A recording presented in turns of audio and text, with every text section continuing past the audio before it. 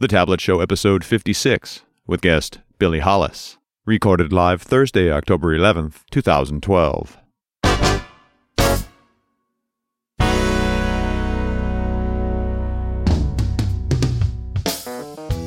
From thetabletshow.com, it's The Tablet Show.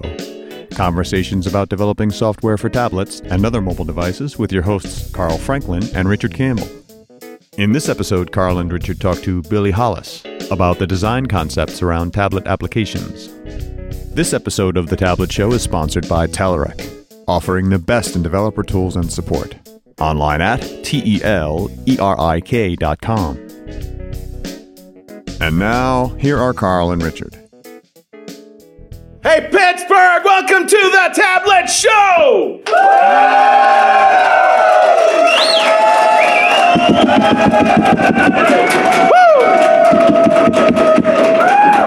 Woo!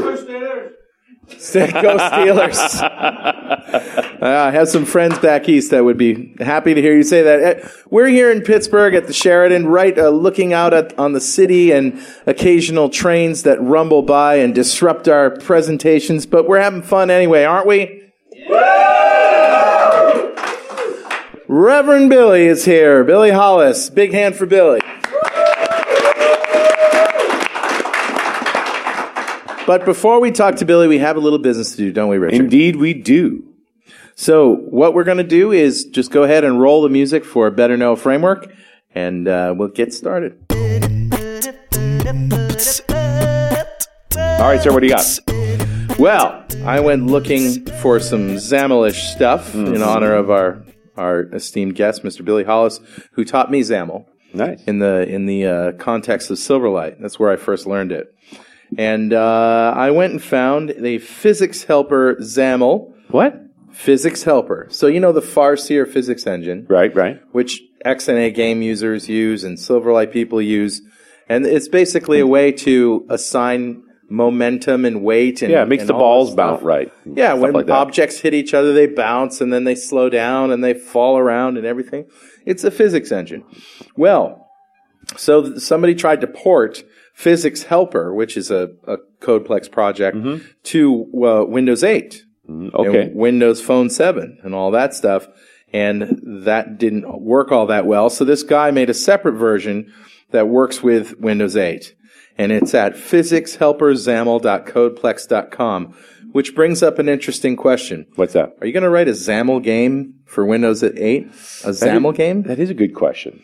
I mean, there's actually a video here on this page. You can see, I'm holding it up for the audience. I don't know if you can see that, but there's a video on the page of them showing a Windows 8 tablet with, objects and cars and people and boxes bouncing all over each other, and it's kind of fun. Because you would normally think they would work in DirectX, right, in C++. Yeah, right, but, you got XAML and C# and you can do stuff. So, but here's what I'm thinking. I'm thinking, man, it would be really cool, like when we, move stuff around and slide lists and boxes around, the things go boing. I'm just thinking of the April Fool's Day joke where one day you go to swipe your screen and all the stuff slides off the end, shatters, and falls. Oh, that'd be great. That'd be awesome. If you could actually get it to fall out on the floor, it would be even better. I still like the idea of a pile of letters sitting in the corner of your screen. It's like, oh, man, I broke my start button. Now you've done it. Somebody's going to do that. That's a great idea. The influence that we have. Well, anyway, that's what I got. Again, it's at physicshelperzaml.codeplex.com. Know it, learn it, love it. Cool. Who's talking to us, Richard? I grabbed a comment off of show 41. And that's Errol Balkin's show on the design of mobile apps. Great show. Recall. It was a great show. And this is a comment from Arturo Molina, who we sent a .NET Rocks bug to him a few years ago. He's in Mexico City. Here's his comment. Great show, guys. I've been diving into usability myself, and I'm tired of creating ugly and unusable applications filled with error messages ending with an exclamation mark. Who would do that? I don't know. One guy just hit another guy in the audience. Nice. Yeah, stop that. Yeah. I agree with Errol that most of these things can't be made into patterns of software development, but are things like Jacob Nielsen's 10 heuristics for user interface design, and he provides a link, which will be on the show. And there are several other resources available to learn more about user design in general. For starters, there's a Coursera free course on human-computer interaction by Stanford University. Wow. And, get this, Even at Pluralsight, you could see Billy Hollis's Fundamental Design Principles course. I've heard that's pretty good. I've heard it's really good. Also, Nielsen's site itself has lots of resources that wouldn't hurt to take a look at. Keep up the good work, guys, and let's remember to make things easier for the user more than we make things easier for ourselves.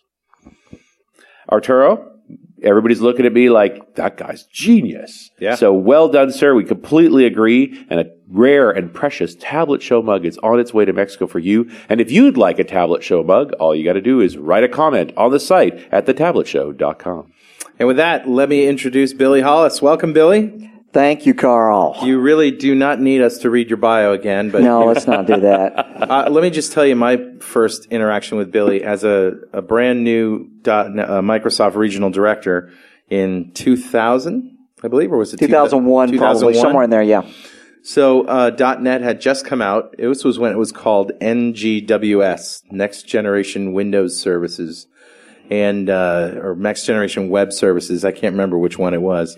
But they, switched it to .NET, and then we had this Train the Trainer event at Microsoft. So regional directors and people who were going to go out and do training for .NET had to learn it, and Billy was teaching it. Wow. Yeah. I recall that. Yeah, I spent about 6 weeks on Microsoft's campus in the summer of 2001 training people for the .NET Developer Tour. Right. So you were there at the very beginning. Of course, you and Rocky had the first book on VB.NET. And you really got into XAML and Silverlight design. But I remember even before, I'm just, gushing over Billy here. Back in those days, before .NET 2.0 came out with, I can't remember what it was, but there was some real lack of good data binding in Windows forms. And rather than, wait for the next thing to come out, you rewrote the data binding system. And we use that all the way through our Windows Forms experience. I kept going to my partner saying, I think they fixed data binding now. Microsoft has. He says, no, man, this is great. And if there's anything wrong with it, I can make you fix it. So it's still being used in production in lots of places. That's so cool. And that was just part and parcel to what you could do back then. But then you fully embraced the XAML world with Silverlight, WPF, and ever since then you've been telling people what they're doing wrong in their designs. About better UX. That has resulted in changes at the neural level. And I'm not exaggerating. For you mean? For me. You think differently now. I think differently. I look at the world differently. I've seen pictures. I've seen you taking photographs of elevator panels. Yes. That's not normal. You've seen me doing a lot of things I never would have done before, but more so, I wear different clothing now.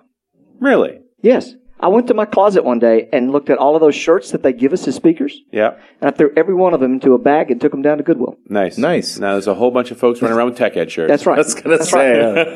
I can't pay my mortgage, but I got a Tech Ed shirt. And I don't wear shirts with a logo on them anymore. It doesn't feel right. Huh. And it just came on me. The two guys wearing logo shirts. Yeah.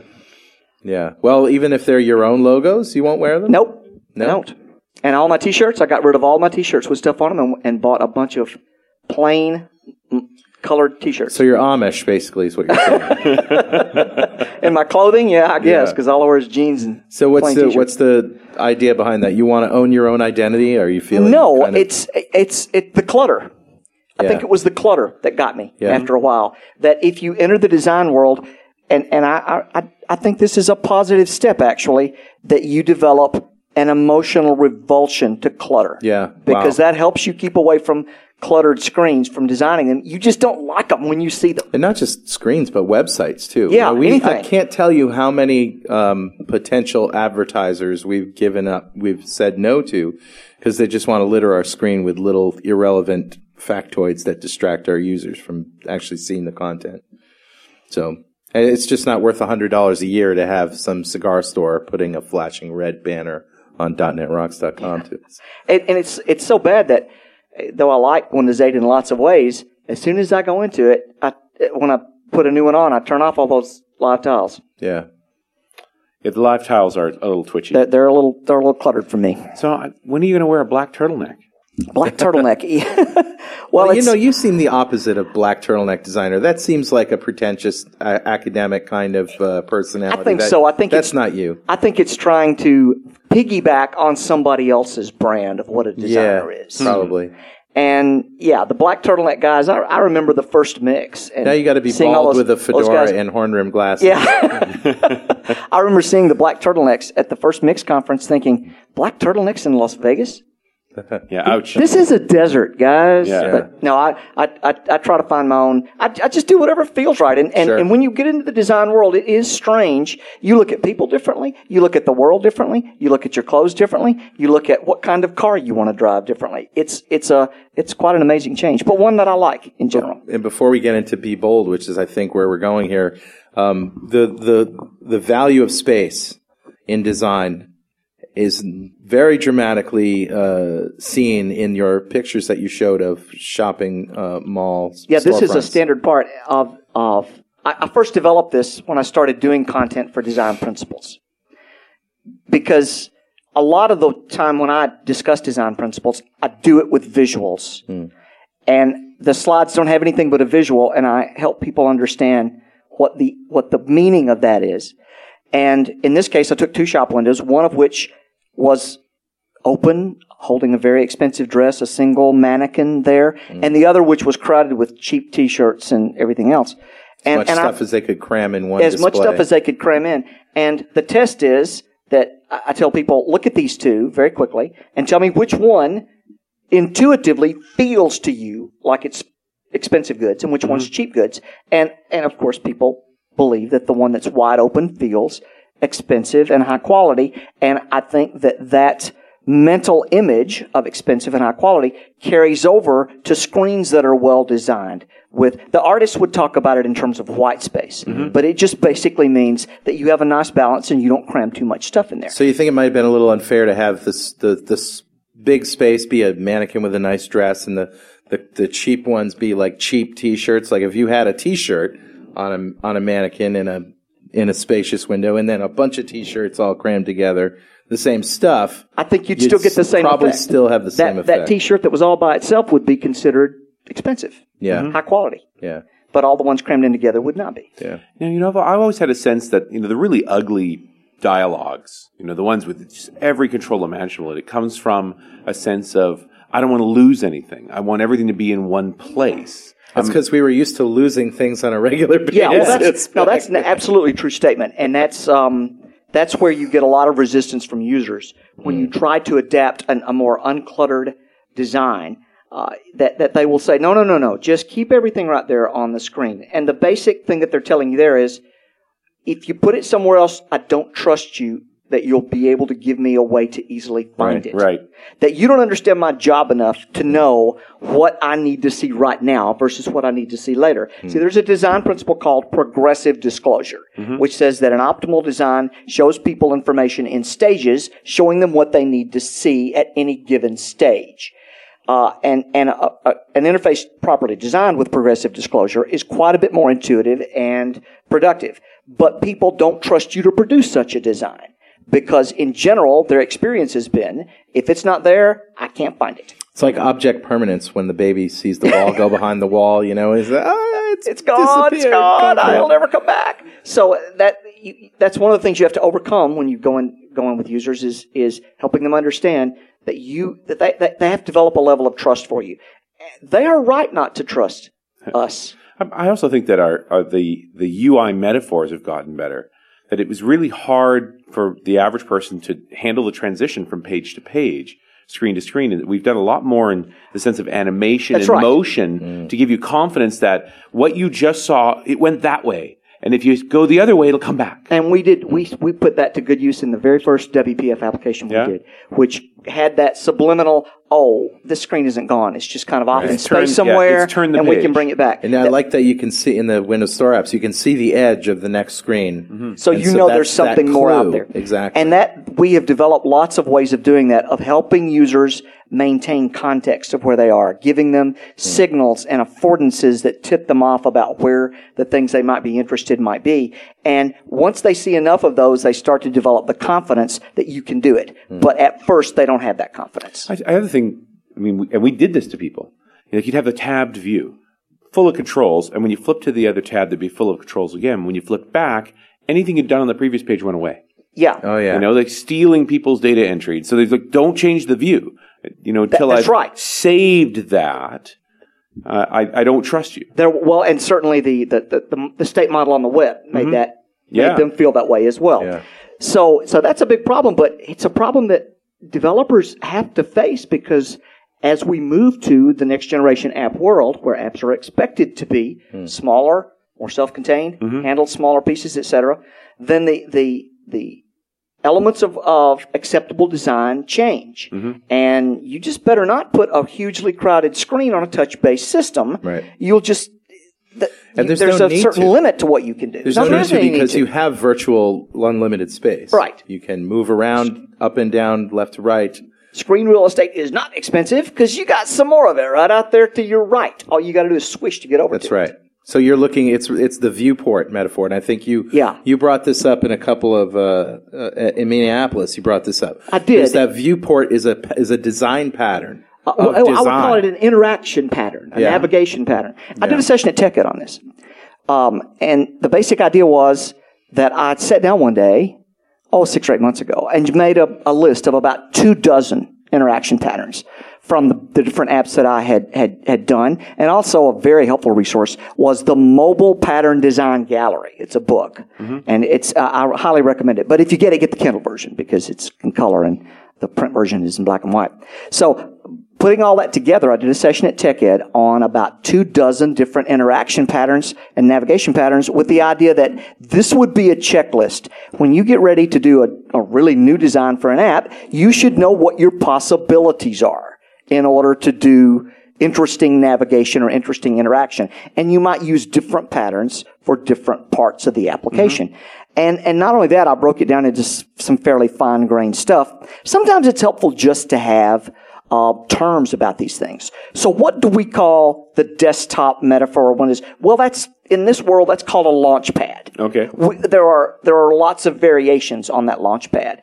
But you go a little deeper than that and you realize that sometimes the launch pad is centered around what applications can I launch. Other times it's centered around what actions can I do. If you've used Camtasia, right. Camtasia has an action-oriented launch pad. Other times, it's centered around what entities do I want to work with. When we did our Staff Links app, we had an entity-centric launch pad. So I tried to cover that, plus viewports and timelines and some of the other major patterns that people would want to consider when they were looking at new apps, along with some advice about when you ought to really consider this pattern seriously and when it probably isn't a good idea or cautions about using it. So that's a checklist people can use, and I'm hoping, if I can, to that's already a part of my on-site course in design principles. I hope to eventually get some Pluralsight content on that. One of the things that I've thought about a lot lately is how we project how those less experienced with computers will take to the new Windows 8 metaphors and the Windows Store apps. And we have done this with different versions of Windows. We've done it with different technologies. We did this with the ribbon, right? Remember when we saw the ribbon on Microsoft Office? We were like, I get that, but Mama Franklin's not going to get that. They're going to freak out, where's my stuff? And it turns out that people love the ribbon. And they find it much easier because it's categorized, much easier. Well, it was almost like the less experienced you were with Office, the better you did with the ribbon. And that's exactly my point. And so the thing that I'm finding is the biggest pushback I'm hearing on Windows 8 comes from the veterans of the industry. Comes from the guys who have learned the craft so much, and now it's gone that we're like, oh my God, the old timers aren't going to know what to do with it. And I don't know that they're ever going to necessarily learn to love it. I think they'll learn to get along with it.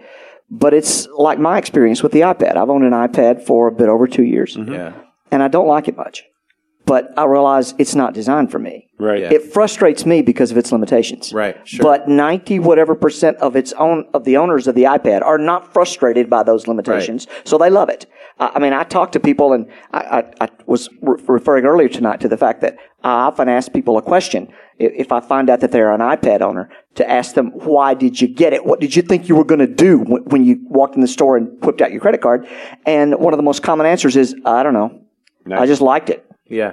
And so obviously it's reaching people at a certain psychological level that's very prominent, very important. And we as advanced people need to understand that. Hopefully Windows 8 will accomplish some of that same things, even though we may not feel that it suits us. I still don't like the ribbon. Yeah. Because it doesn't suit me, and I realize that there are people who do. I used Word from version 1 for Windows. I'm sorry, version 2 for DOS. I've been using Word that long. So, yeah, I get to the ribbon, and I can't find anything. I do believe the ribbon would be somewhat improved if it had a find capability that would light up the things. But most people don't seem to care. They stumble around on the ribbon until they find what they want. They use about... How many things on the ribbon do you think the average person uses? 5% maybe. And they're happy with it. They can find the things they want, and they're okay with it. Even in application software, I've had clients use the ribbon and have that class of users love it. So yeah, and so you can see that when you hand an iPad or even a Windows phone or a Windows tablet. I handed my original tablet that I got to build to my 9-year-old because she's the acid test for everything, and she was in on all the games. Remember the games they loaded on there that all the college students, you know this, but they had like a bunch of college students come in and develop all these games and stuff. And they put them all on the build tablet. And she was in there, she was playing these games and she was doing stuff and she got the swiping back and forth and I didn't have to tell her anything. She got it. So the goal is to be able to make these, dummy-proof kind of apps that people can just use. And, it's like getting in a car. Where's the ignition? I know it's usually right there under the steering wheel. And so we've reached a point where we just spread out to so many different people. My 76-year-old mom does online banking. Mm-hmm. And so we have to accommodate that great mass of people. Now, one of the questions in my mind is, okay, we do that. That's fine. But there are the 5 to 10% of people who are doing a lot more production-oriented stuff. Mm-hmm. I hope that some of the refinement we see in future versions will aim at least partially. Some of the changes, refinements, innovations to come will target those people. But for the first round, it's pretty clear we've got to get the masses on board. This portion of the Tablet Show is brought to you by our good friends at Telerik. Hey, can you ever have too many free tools to complement your development skills? I didn't think so. So our friends at Telerik are giving you now more than 30 free products for application development, automated testing, agile project management, and content management. And we're talking free. Not a trial, not a demo, but free, complete products supported by a community of over 440,000 developers at Telerik forums.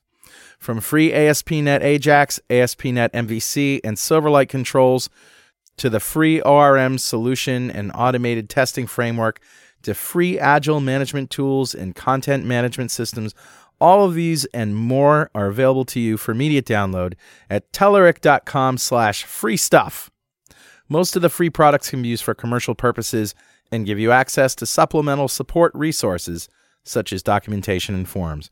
Go to Telerik.com/free stuff now and take full advantage of the available free of charge products. And don't forget to thank them for supporting the Tablet Show. I had this thought. I don't know if you remember this, Billy, but several years ago, I had an idea to have a control that used an extender provider, I think, if I'm reaching back, to allow controls and blocks of controls, user controls, menu options, or whatever, to be turned on and off based on a beginner, intermediate, and an advanced level, or a number of levels that you have.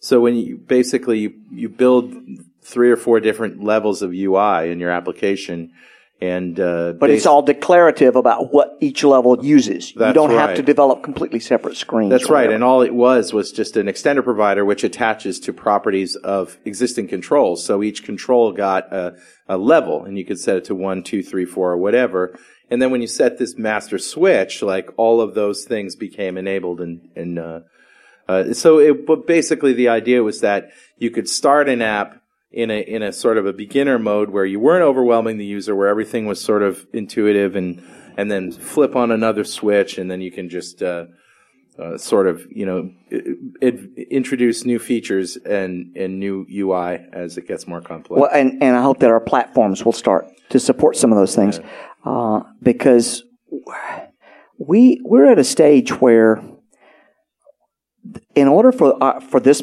particular platform to really reach its potential, we have to do some things that the other platforms have done too. We have to have a little bit more of an experimental approach about what's going to work for the users. With the mindset, to me, in the Microsoft world, is that we have one class of users and we have one way of doing it. Sure. And we have one. I cringe every time I hear a team talk about the prototype.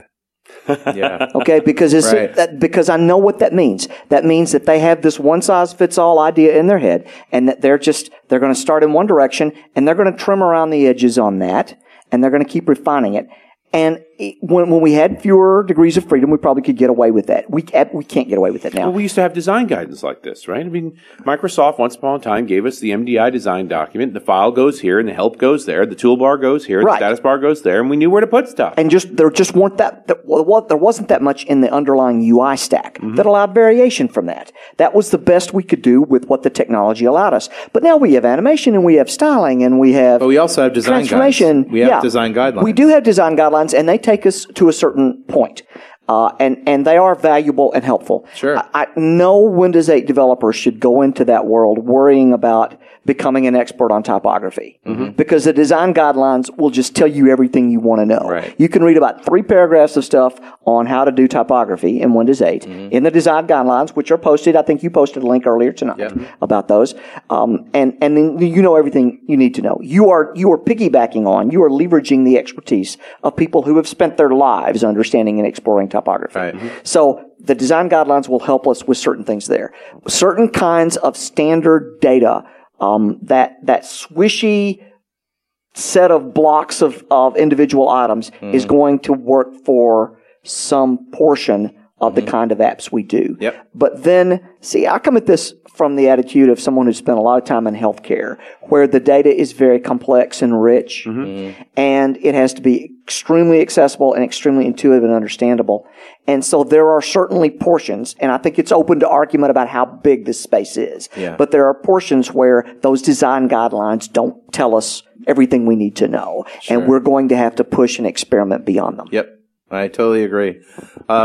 Getting into this idea of being bold and experimenting, this was another one of your talking points, that we really have to trust that our experiences are valuable and use those experiences to bring forth something that's unique to us and stop listening to the masses. Sort of. Well, it's not that you stop listening to them; it's that you listen to them in a different way. Yeah. Okay. And here's you assign more weight to your own observations and less to what everybody else is doing. I think. I did some of the marriage analogies earlier. I guess I probably should do that. The first marriage analogy first, and then get to the analogy that addresses your point. Yeah. Because I was talking earlier about all the changes that we've got to do, and I try to impress upon people when I begin talking about this, that there's change and there's change. Okay? We live with change all the time. And I explain it to people outside the industry by saying, well, imagine as if software development were like a marriage. Every 2 years, your spouse you wake up with somebody who was changed. 20 pounds heavier, different color hair, slightly different personality, and you have to do a fair amount of adaptation. And then 2 years later, changes again. That's the continuous nature of the change that we see. But now, in the new modern app era, plus all the cloud stuff we have to worry about, plus how our application architectures are changing and leveraging metadata, no, we're beyond that kind of change. The kind of change now I compare to, you wake up one morning, you're married to a reptilian alien. Okay? You look over at her, you don't even know how to have sex with her. You don't even know if it's a her. That's the kind of change, and we saw that change back in the 80s, where the people who were accustomed to that mini mainframe COBOL way of looking at things had their world just completely turned upside down. From batch processing to actual interactive screens. Yeah. To GUIs. GUIs and relational databases and all the things that hit Sure. them, we're being hit with a similar set of things. So yeah, that's kind of the way I communicate it. The whole idea of how much change we're going to do. And for users, I use a kind of a different marriage analogy. And when it comes to why you should be bold, why do you want to be bold? Well, here's the thing: you put a new system in somebody's hand, in your user's hands, and it's just fiddling around the edges. That's like them waking up with a spouse that's just changed in minor ways that are unpredictable. It's they don't see any benefits; they only see risk. Yeah, you've just annoyed me, really. You've made me learn new things, and I don't see any particular benefit for it. Okay? But suppose you could have them wake up with somebody who had every good characteristic in their spouse, but looked like a supermodel and was 20 points higher on the IQ scale, and first thing out of her mouth in the morning was, "Hey, baby," it's that kind of Right. Okay, it's somebody so compelling that you're pretty happy that it's different. It's a different person. Has everything you ever liked, but is just better. That's the stage you're trying to reach when you go out with a new system in this era. You're trying to reach a point where when you show people the new version of your application, even just in prototype form, their jaws drop. And believe me, it can happen. I remember when we rolled out Staff Links at a trade show, a human resources trade show, demoing it for people and watching the jaws drop. I saw this in a company I worked with this year, where they had struggled for years to trim around the edges on the software they were doing. They did a Windows Forms version that never did get fully adopted. They did a WPF version that they tried 5 different cycles, and the users just, no. Now, they've just 5 iterations of the same thing, or did they try 5 different? They tried a ribbon, for example. Okay. And they kept doing different things, but it just wasn't interesting or compelling or obviously any better for the users. So the users just kept saying, "We don't like this. We don't want it." And when they had 9,000 users. Ouch. When you got that many, you better produce something really good. Right. So we spent a process over a span of months. I spent 6 or 8 weeks there and went back to a blank sheet of paper. I sat with users for days, just watching what they did and understanding where their bottlenecks were and where their frustrations in the existing system were. And then went back to a blank page and produced something that was a complete and total departure from what they'd ever done Was this before. sort of a moment of gestalt for you? Just observing all that data and you suddenly have a vision of a different way to do it? You get inside their minds and you understand. Well, it's not that you see the way. You see several possible ways that might work a lot better. And so you explore all of them. See, that's the problem I have with the prototype. Right. It's as if there's this vast plain with hills on it. And if you do the prototype, you are climbing one hill to see how high it is. Right. And man, there's all these other hills out there in the fog. If you don't go out there and find them and climb them too, you won't know what the tallest hill is. Sure. There might be a hill that's 10 times as tall, 10 times better than the one you have. But you have to go out there and explore that design I think it's space tough once to find you've made it. a prototype to make something that looks any different from the prototype you've already made. It is pretty hard, but it's a discipline. It can be learned. You learn to fool yourself in a sense that you do it, you put it aside and say, let's pretend that the users don't like it or the lawyers don't like it or something. Let's do something explicitly different. This is not an option. And in fact, it's so much not an option, we have to do something that's utterly different from that. And that is one of the principles that people don't get about design is that you actually sometimes you need to impose a constraint to break loose from the past. Yes. One of the exercises I do in my class, this is the most liked exercise in my design class, is I have people at the very beginning sketch the main screen from the app they've been working on. And then I put up a slide that's basically a bunch of rectangles. And I go, okay, is this your, and you go, yeah, okay, that's my screen. And then everybody gets an envelope. It's sealed. At the time the exercise begins, they open the envelope. Each person has one of 6 curved shapes in the envelope.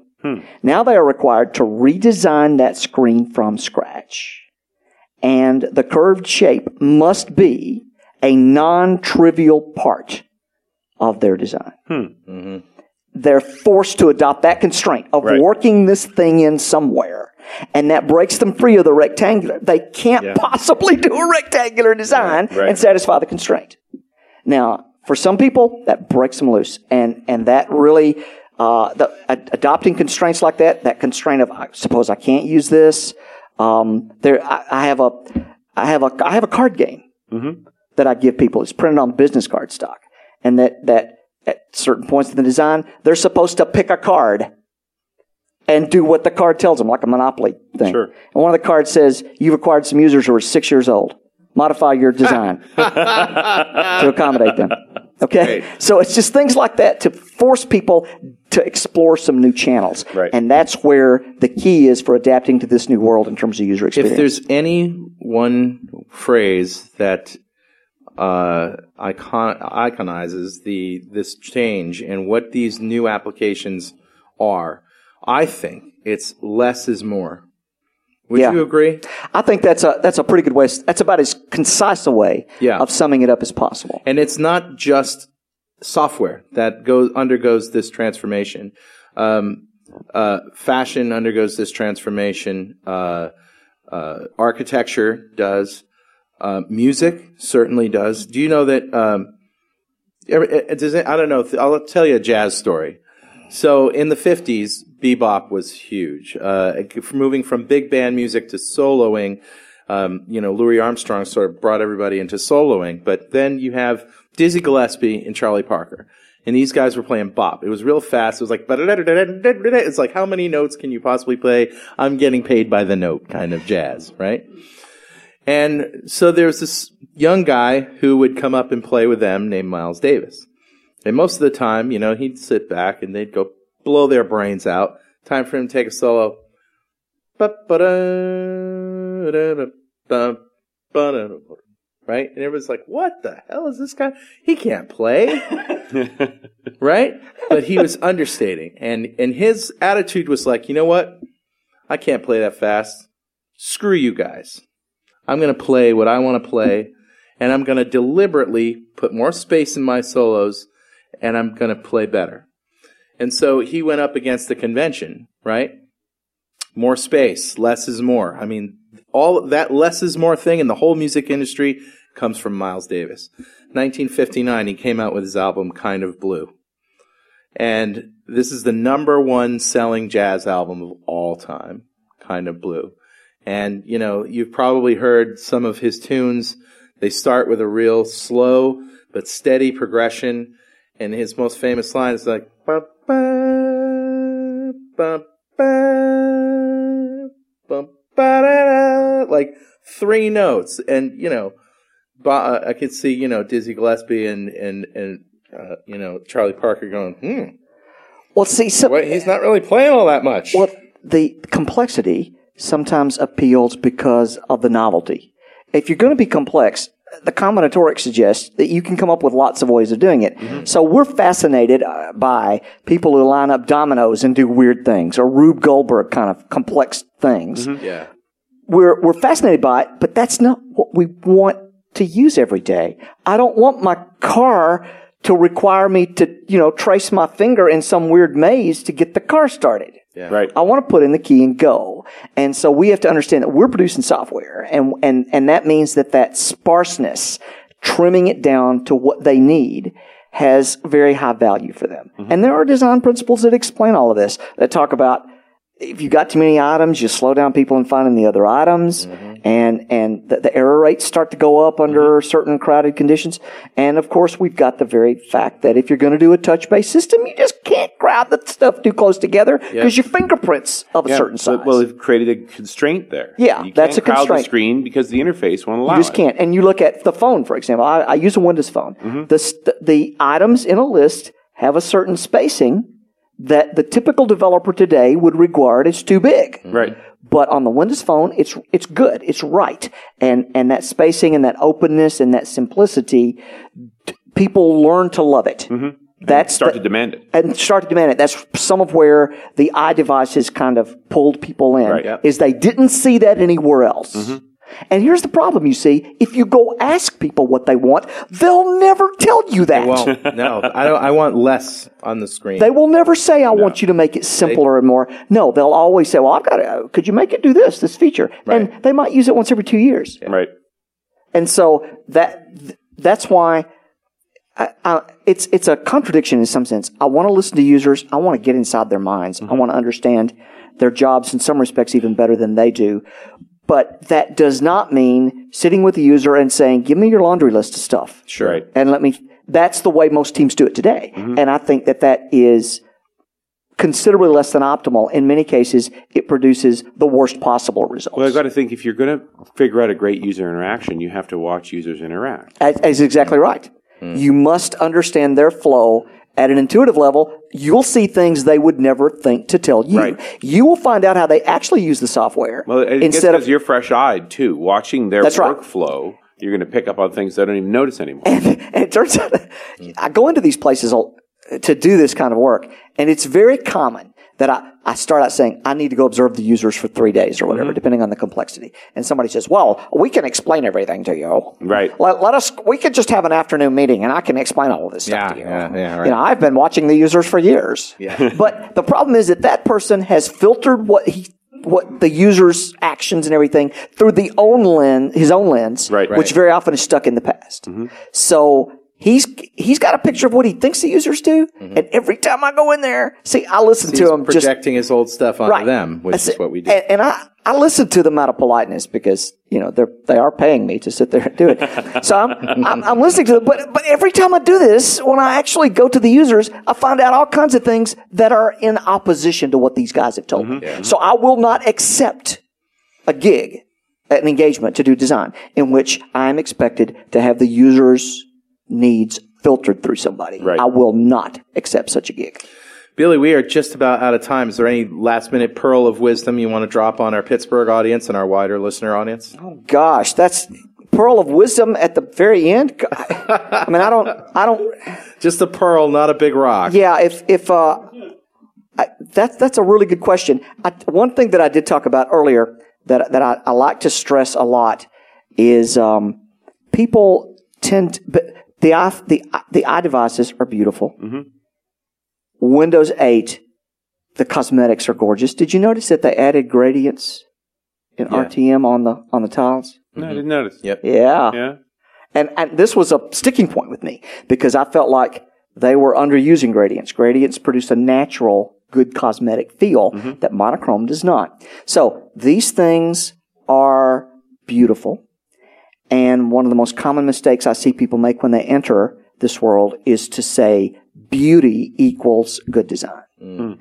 And one of the things I want to explain to you, that's the most common mistake I see. And I want to tell people, don't make that equivalence. Beauty is important. And good design is certainly beautiful. Good design is beautiful. Good design is elegant, which is kind of a different thing from beauty. Beauty is important because first impressions matter. When people see things, they form a first impression in a few seconds, the same way they form a first impression of a person. And they give a beautiful interface more chances, just like they give an attractive person more chances. There's no question about that. But if you've ever known somebody who was beautiful, if you've ever dated somebody who was beautiful and turned out to be a jerk of whatever sort. Right. Okay, so the attractiveness will only take you so far. Don't believe that learning the attractive part of design is or subcontracting that to somebody else, delegating that to somebody else. Don't believe that. You have to get into it deeply enough to understand the interaction, and the interaction goes way beyond that. All right. Billy Hollis, ladies and gentlemen. And we'll see you next time on The Tablet Show.